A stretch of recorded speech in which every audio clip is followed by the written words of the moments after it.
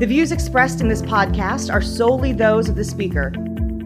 This podcast is for informational purposes only and is not a substitute for professional medical advice from your own physician. Hello again. My name is Dr. Greg Whitcomb. I'm a chiropractic physician on staff at the Medical College of Wisconsin Spine Care Clinic and associate professor in the Department of Neurosurgery at MCW. I'm joined once again by my co-chair, Sherry Weiser, as well as a group of very interesting people to discuss real-world barriers to the implementation of psychologically informed practice.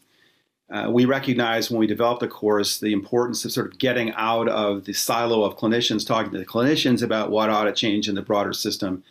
And we all recognize that there are significant obstacles to implementing a biopsychosocial model vis-a-vis psychologically informed practice. And we're very pleased to be joined today by a number of thought leaders in this area.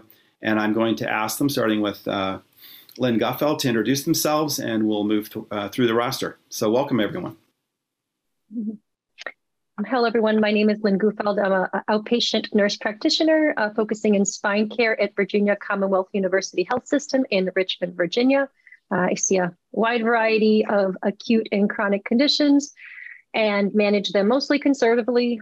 Often will refer to spine surgeons, but I use a variety of interdisciplinary referral sources. And I also have a very small little integrative practice within spine that I can funnel my patients to.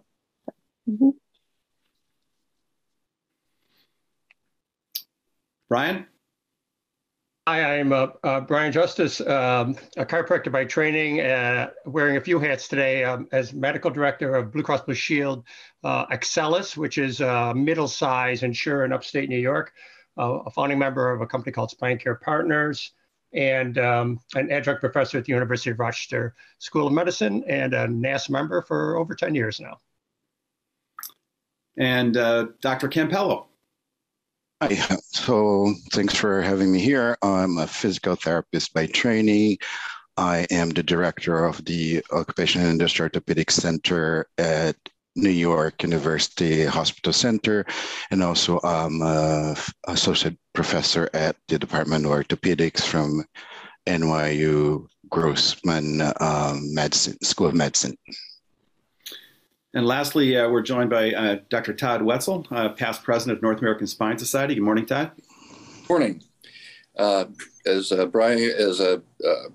Greg said, past president of NAS, currently chair of orthopedic surgery and sports medicine at Bassett Healthcare Network, a rural academic network in Cooperstown, New York, and an affiliate of Columbia. And previously on faculty at Temple University. Yeah, professor at University of Chicago and at Temple University, correct. Okay. So welcome, everyone. To kick this off, I just want to review literature that perhaps most people are familiar with, but I think is certainly worth repeating. And this is taken directly from a monograph recently published by one of our faculty members, Steve George at Duke University. Low back pain is second only to upper respiratory infection as a reason for primary care office visits in the United States. It's the leading cause of disability worldwide, as demonstrated by the World Health Organization Global Burden of Disease analysis. Rates of chronic low back pain and resultant disability that continue to increase despite advances in biomedical care and intervention. The societal impact of low back pain cannot be attributed to undertreatment, especially in the United States. We are now approaching $150 billion in annual revenues, the majority of which remains through the private health insurance market, although public insurance is increasing as well in this area. Surgical management of low back pain is costly but incurred by a relatively small percentage of low back pain cases. And the preponderance of costs still remain in the venue of ambulatory care setting, which is characterized by overutilization of low-value services, including advanced imaging, spinal injections, and perhaps most notably opioid medications, leading to our current-day crisis. Accordingly, the ineffective management of low back pain is a significant contributor to cost overrun and the most common diagnosis for prescriptions, despite no evidence of sustained benefit with many of the treatments that we apply. So to that end, we now are confronted with what do we need to do to close the gap here? We keep making advances, and it's inarguable, and I think was well discussed by our recent past president, Eric Trumez, in his farewell address to NASS, that we've made significant advances in surgical techniques over the last 25 years. And we've moved on with integrated spine care programs and all these different approaches from a biomedical standpoint, but we're still seeing this separation between what we're spending and what we're getting for our investment. So I'd like to sort of kick this conversation off by having Brian Justice lead off with sort of a perspective from the reimbursement sector, or health insurance sector, because one of the things that we hear very commonly is, I don't get paid to spend time talking to my patients and counseling. I recognize that perhaps they need that, but there's no impetus for me to do that. I'm not rewarded in my system, where I'm very much looked at from an RVU perspective. And how do I get around that? So I'm just curious, from your perspective, where are we headed? Where have we been? Where are we headed? And how do you see this playing out from a reimbursement model perspective? Wow, you hit me with a hard one right out of the chute here. Yeah. But really, I look at my job as to incentivize the implementation of psychologically informed practice and to kind of help with that translational process, because everything you said is true. We're not paying for languaging, for motivation, for engaging the patient verbally, and then that speaks to a fee-for-service model, which isn't working very well at all. Fee-for-service tends to pay for more, but doesn't pay for better, which is why we have to evolve into a system that really embraces value and value-based reimbursement modeling. And so, some of the bundling is kind of getting closer to that, but I think you're going to see more and more of an evolution into more shared responsibility for health costs between practitioners and communities and payers. Shared risk, shared reward, those kind of modelings, maybe even total carve-outs. So we don't have the answers to what you're saying yet, but I do think when you look at the outcome from a case perspective, psychologically informed communication is extremely important in that. And so if we're rewarding for an outcome and not rewarding for a visit, then I think it will be implicit and intuitive to the practitioner to use these tools. So that kind of leads me to the surgical and health systems perspective, Todd, and I'd like you to just kind of bounce off of what Brian just discussed. From your perspective, because obviously the role of surgery continues. It's an important part of spine care. So I'm just curious to get your reaction to what Brian just told us about.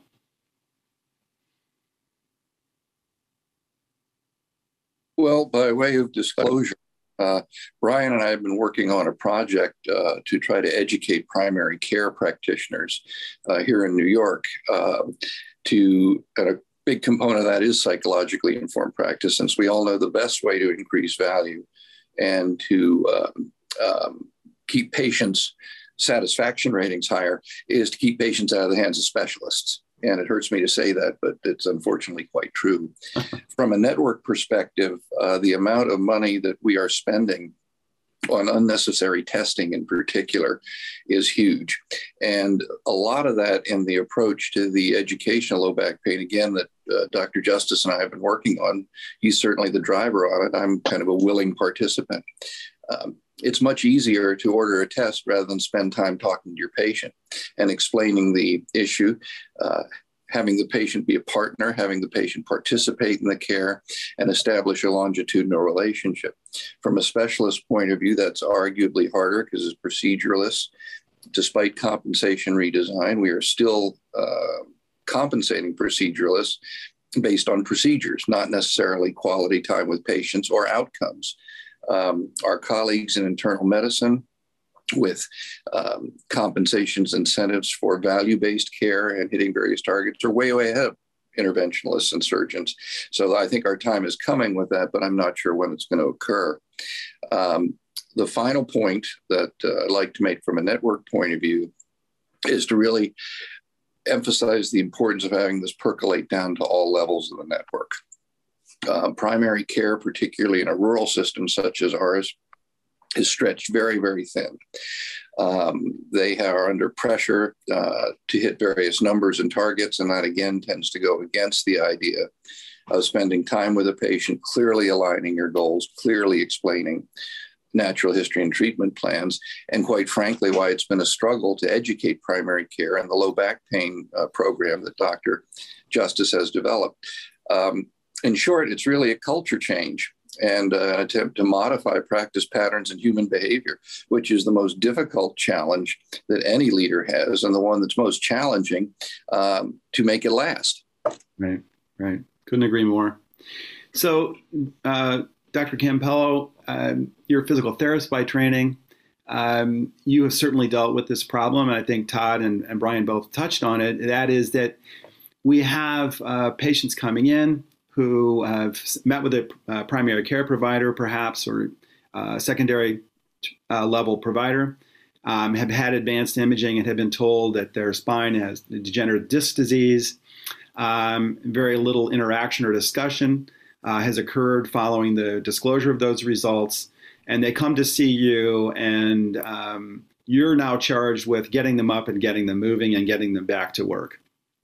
So, is that, how much of that is driven by physical care that you provide to the patient, and how much is driven by your counseling or personal interaction with the patient vis-a-vis PIP?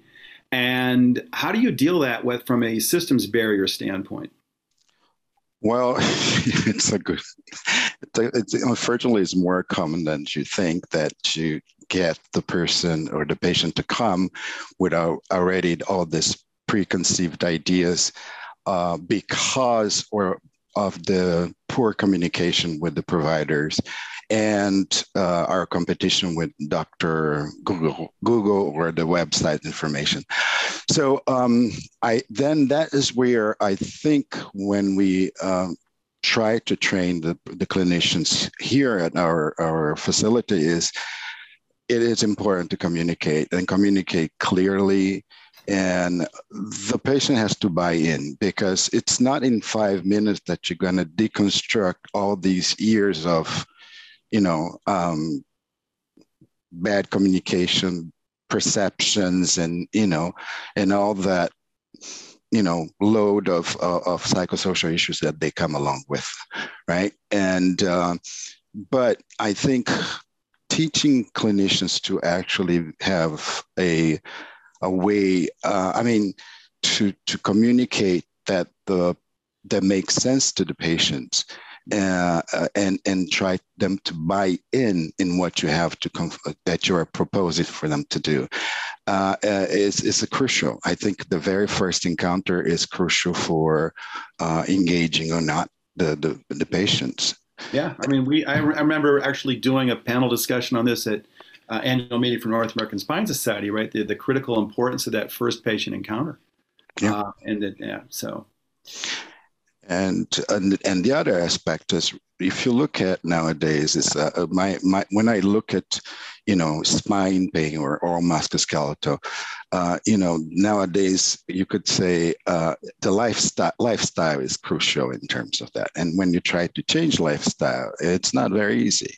Right. Like the move or walking is the new apple a day. It keeps the doctor away, right? So you want people to activate, and that's not very easy, Well, I think certainly what you're talking about here is fear avoidance behaviors that patients develop that we may perhaps unintentionally augment by giving them bad messages. And that's, sort of underscores the importance of clarity and communication. So, Sharon, I'm sure you've got some thoughts and some questions you'd like to bring forward to the panel. So I'll let you kick that off. Sure. I want to underscore what Dr. Campello was saying. That the first encounter is very, very important. And I think in terms of behavior change, we'll have to think about this as meeting the patient where they are. We know that sometimes behavior is affected by fear, but the patient is very real. And so we have to learn how to listen to what the patient is telling us and ask them to create their own solutions to the problem and make them a partner. And I think the thing that distinguishes most clearly the biopsychosocial model from a biomedical model is that the biopsychosocial model is patient-centered, right? Not injury-centered, not, problem-focused. So I think that's the most important thing. The one thing that I would like to ask the clinicians and anybody else who would like to answer is, in the situation that many of us find ourselves in, where we are siloed, how do we then apply this biopsychosocial approach when we don't have the support maybe of our institutions or of other healthcare professionals? How do we do that?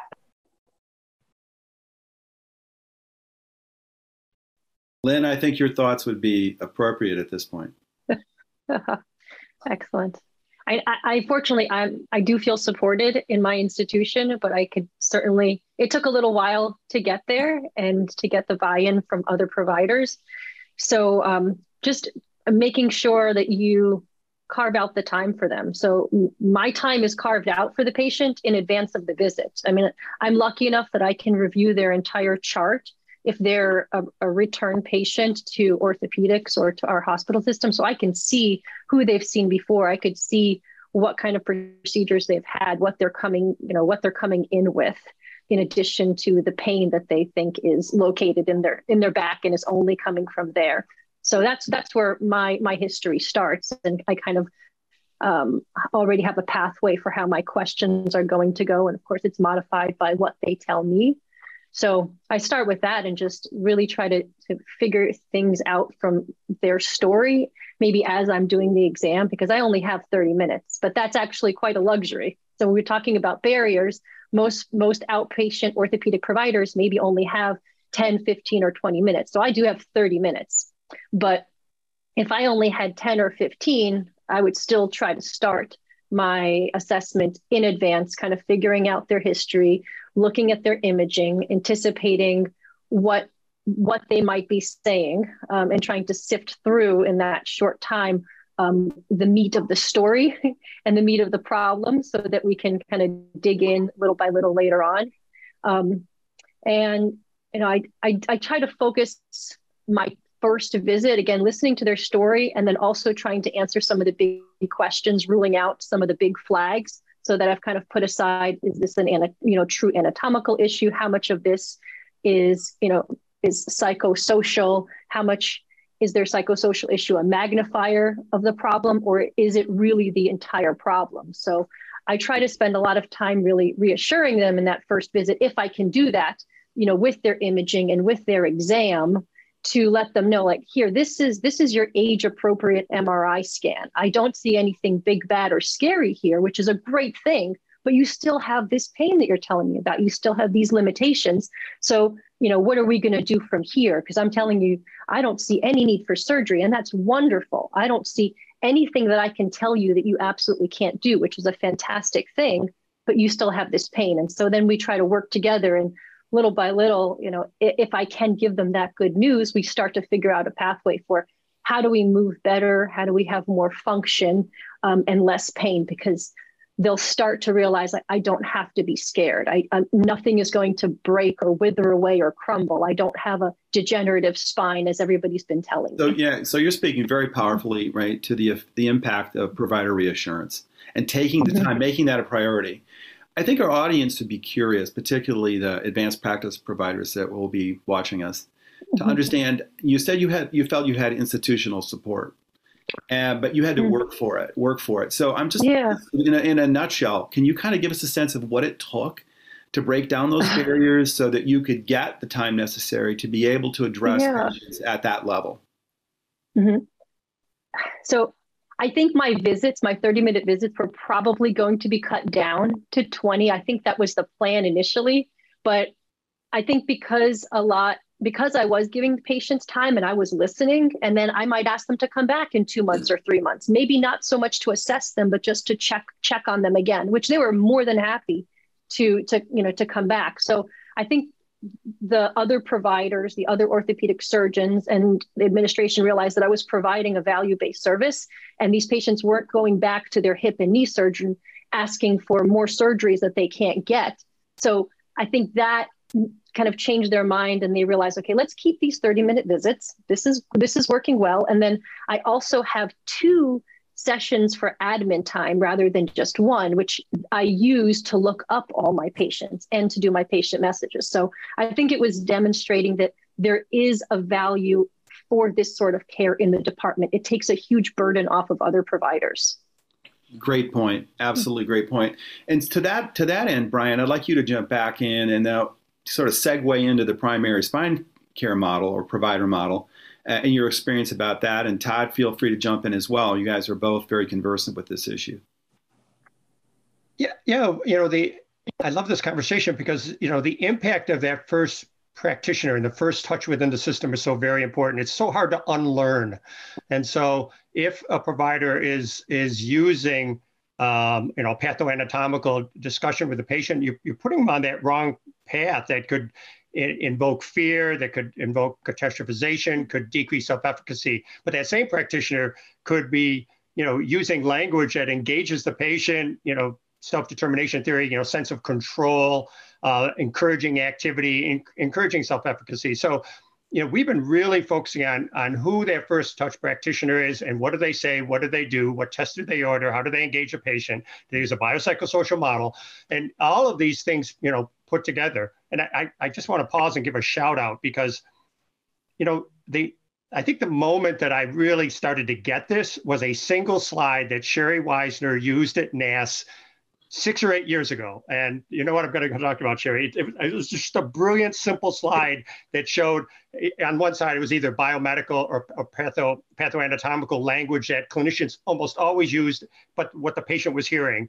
And then she had another correlating chart on the right that showed what a psychologically informed practitioner should say and what the patient heard. And that was just an epiphany for me, just like, wow, that's just a way to operationalize it. And so that's been embedded in our training since then. Todd, what do you think? I agree. I think I remember that slide vividly as well. And I think I was kind of predisposed to having an epiphany, but that finished it for me. So I'd like to get back to your question, Sherry, about silos. If we can go back to that for just a second, because I think the only way to overcome that is from the top down and from the bottom up. And what I mean from the top down is leadership. As a department chair, I have a great deal of latitude in running things like visit lengths, what Lynn talked about. So we attempt to really tailor that to the individual practice of our subspecialists, what their style is, what their patient population is, and with their input. And that has been shown to be far more cost effective, even with fewer patients. Maybe go to a 10-hour as opposed to an 8-hour day. Think out of the box to give people a little bit more time to do these administrative tasks to which Lynn alluded, and to think about what their patients really want. The bottom up is the patients themselves. Every network is under pressure to improve their CG and HCAP scores, their patient satisfaction scores from Press Ganey, because that relates directly to CMS reimbursement. The best way to do that is to show a patient, number one, that you're familiar with their history, number two, that you've read their chart, and number three, that you're receptive to hearing what they really want to have taken care of in this visit. And those are the 3 things we've identified as guiding our top box scores. And that's how we were able to educate practitioners and move those scores up a bit. So I think it's coming at it from both directions, from a leadership perspective, and not to be too businesslike from the point of view of the healthcare consumer, the patient, to really be very, very sensitive to those needs, which is a theme that I've heard throughout this whole conversation. I also heard Lynn say something relevant to this, I think, which is that she was able to somehow demonstrate a better outcome. And I'm wondering how important people think it is and what the individual practitioner can do to say to management, to administration, look, we've been doing this way and we're getting a really good outcome and we should put more energy into it. Yeah, that's. Go ahead. I'm sorry. Certainly, from a financial point of view, that's tough because administration would much rather see inexpensive surgery, a lot of RVUs, a lot of reimbursement, than somebody who knows how to take care of their problem long term.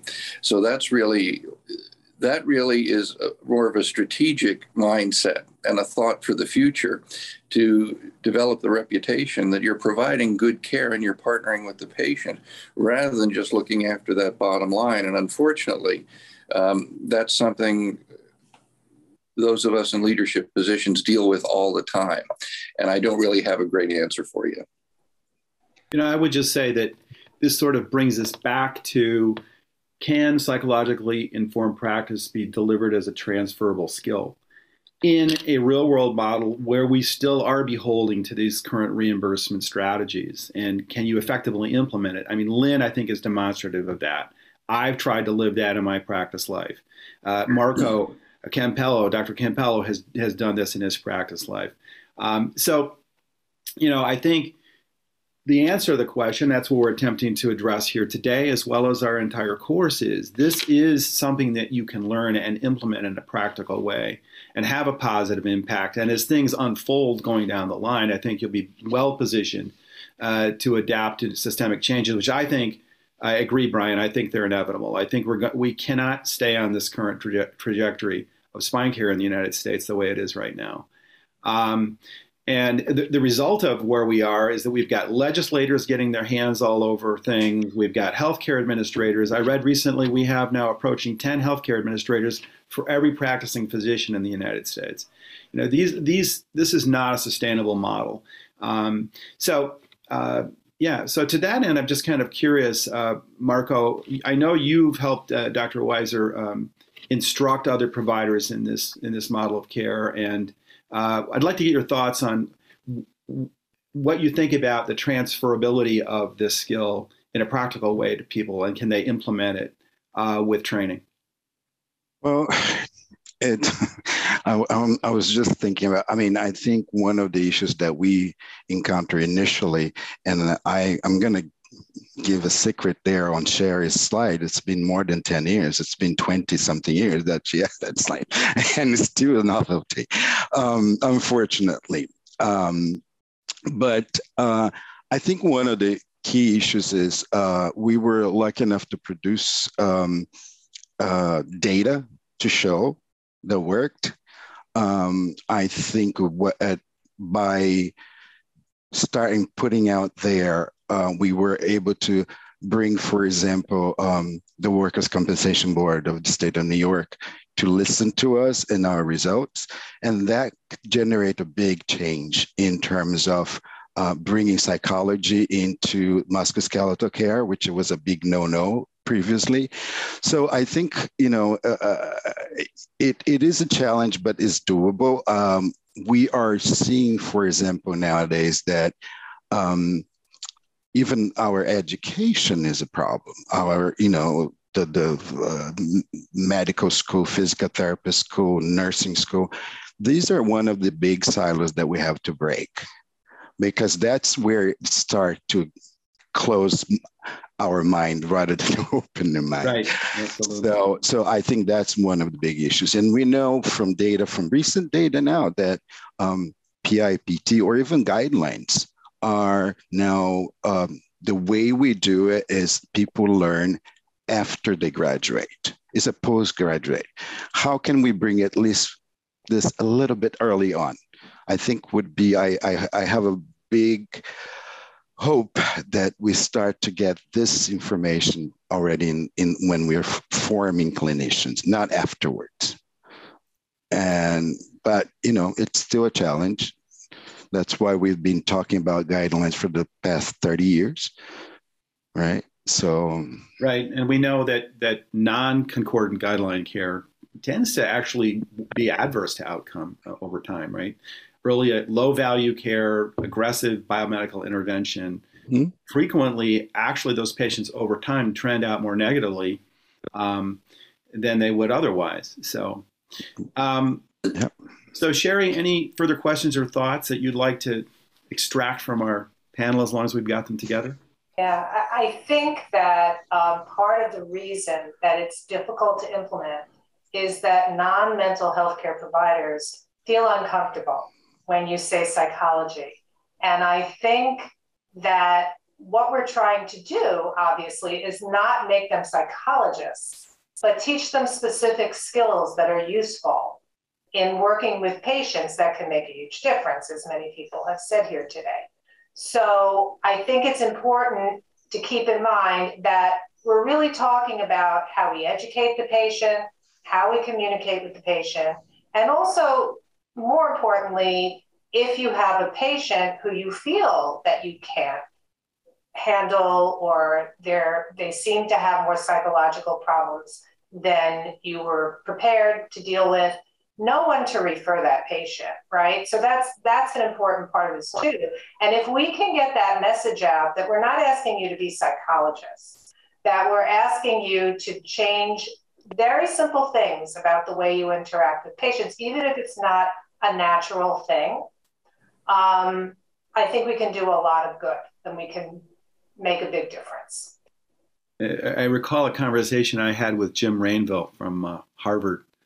They did a little study where they simply sat down and gave evidence-based, reassuring messaging to patients with a pre and post visual analog scale, and reduced the patient's pain report subjectively by 50% just having that conversation. And people stand up routinely and say, and I'm sure Lynn experiences this as well, right?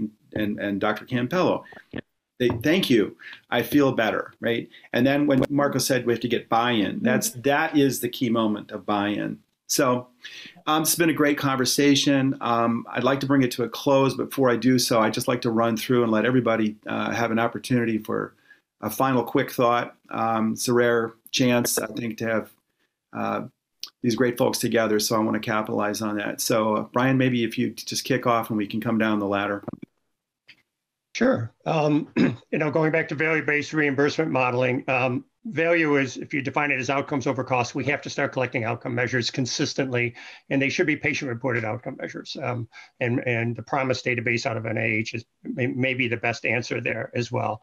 And I just want to reinforce the power of this course and psychologically informed practice, because the power of language has a huge impact on neuroplasticity, and it's neuroplasticity that drives chronicity. We are sometimes creating chronic back pain by the actions of those early contact providers. And so that's a really important and somewhat painful lesson to hear. Joel Stevens' article in JAM a couple of years ago, I thought really brought that out pretty clearly. But also, because of neuroplasticity, we can, through psychologically informed encouragement and engagement and patient activity, you can rebend, that neuroplastic mind that we have into helping people with chronic pain in ways that we haven't fully explored yet. So I really think that you folks are on to the future of where we need to emphasize musculoskeletal care. Great. Lynn? So you guys were discussing whether this is a transferable skill, and I absolutely believe that it is. But I think the provider really has to want to do this as well, and has to feel that there is support from the department. So I can imagine situations where I don't do injections, which is great, because if I did, there would be great incentive for me to do these expensive RVU-based injections in clinic. Now, the fact that I don't have that option, I kind of did, and then it just went away because it wasn't working well for these back pain patients. All I can provide is really value-based care. So if you have a department where they're just pushing injections, it's going to be very hard for the provider that even wants to provide this sort of care to choose that rather than the higher reimbursable injections. And then they're never really going to get good at that skill, even if they have that little bit of desire. So I think that's an important thing to invest in, and to kind of plan out your department. Who are going to be the people that are going to do interventional procedures, and who are the ones that we're really going to talk, reassure, look at imaging, sit with the patient, discuss things with them, and like really figure out a plan of care together and be their kind of point person. So that's super important. I think that's really helped foster this for me as something that I enjoy doing and that I want to do. I'm going to get out of my chair, take off my chair hat here for a second and jump in. So I agree with you. in some respects, but I think continuity of messaging is critical.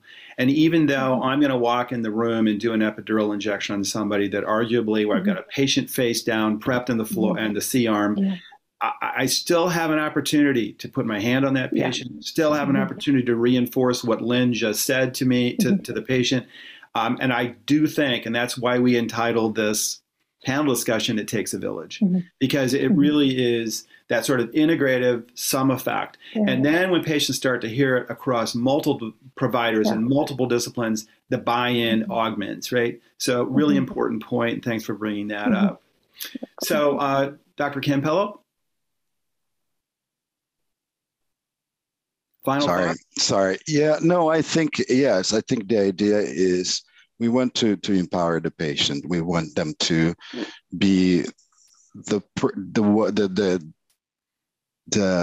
subject of their own person, and they have a lot to do, and we have to let the patients know that they have a tremendous opportunity to take care of their own, to lead their own care, and we as clinicians should, again, as you said, through the same message and reassurance, that's the way we can actually return the power to the patient rather than them keeping them passive agents in their own care.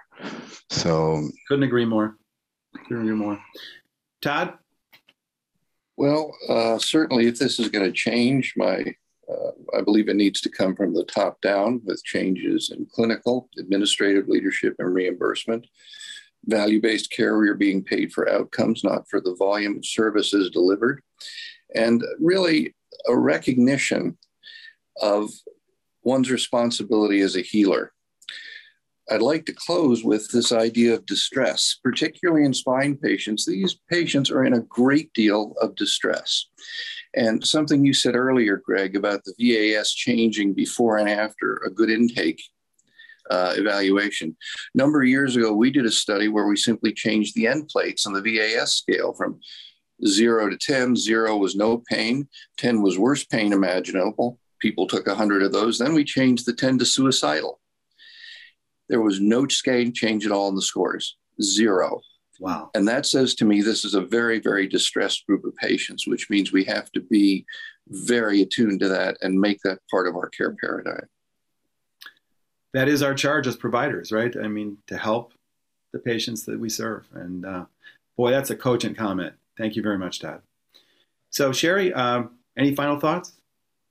I think that's a great place to end. And I would just say, again, we need to demystify this idea of what PIP is so that people feel that they can actually implement it and do it. And I think that just comes from us talking to each other in groups like this and having more interdisciplinary conversations and approaches to care. I think that's why you and I have slaved for the better part of 2 years to put this together. So it's been a great project. I want to thank each and every one of you for joining us today. And hopefully we can reprise the conversation at some point in the future when we start to see some positive changes in the system. So with that, I will sign off on behalf of North American Spine Society, my co-chair, Sherry Weiser. Thank you very much. And we'll see you soon.